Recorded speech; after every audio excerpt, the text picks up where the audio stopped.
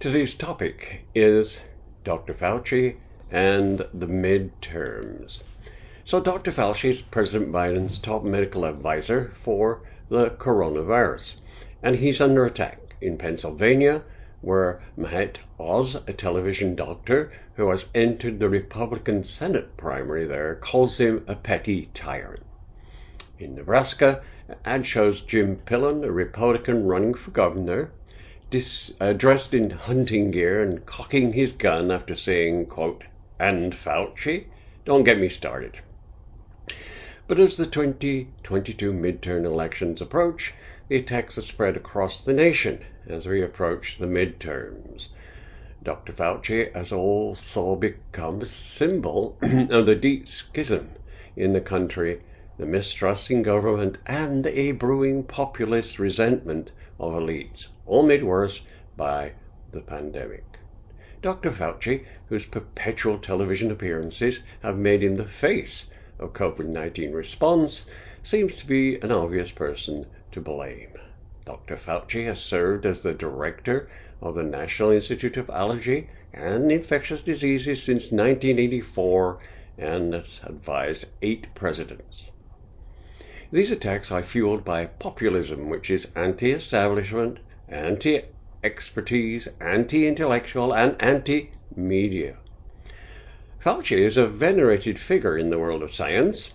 As director of the National Institute of Allergies and Infectious Diseases, he has helped lead the responses to various public health crises, including AIDS and Ebola. Candidates in hotly contested Republican primaries like Ohio's are trying to out-Trump one another by supplanting Speaker Nancy Pelosi with Dr. Fauci as a political bogeyman. Meanwhile, in the Senate, Democrats have a razor-thin margin that could be upended with a single loss. Here are 10 races to watch. In the House, Republicans and Democrats are seeking to gain an edge through redistricting and gerrymandering. With both parties awash in political money, billionaires and big checks are shaping the midterm elections. In Pennsylvania, Dr. Oz recently ran an ad calling for a debate between him and Dr. Fauci. Wisconsin, Kevin Nicholson, a one-time Democrat running for governor as a conservative outsider, said Dr. Fauci, quote, "should be fired and referred to prosecutors," end quote. In Florida, Governor Ron DeSantis has coined a new term, Faucism. In Washington, lawyer makers are taking aim at Dr. Fauci's salary, his finances, and influence. Still, Dr. Fauci remains, for many Americans, one of the most trusted voices regarding the pandemic. In a Gallup poll at the end of 2021, his job approval rating was 52%. Republican strategies are split on whether attacking Dr. Fauci is a smart strategy and could backfire in a general election, especially in a swing state like Ohio. The roots of anti-Fauci campaign rhetoric can be traced to Washington, where Dr. Fauci has clashed repeatedly with 2 Republican senators who are also doctors. Mr. Paul, an ophthalmologist, and Senator Roger Marshall of Kansas, an obstetrician.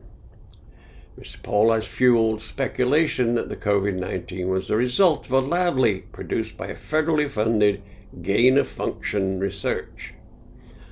High-risk studies aimed at making viruses more infectious in Wuhan, China.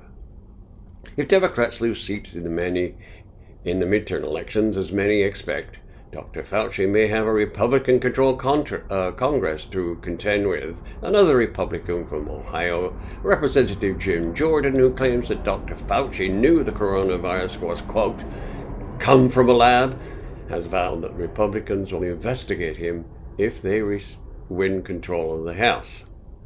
This is one more reason why we must do our utmost to fight against these anti-science lies and vote for progressive values locally and in the midterms. Thank you for listening.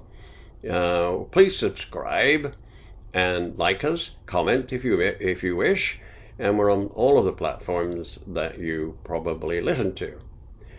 Again, we'll talk later.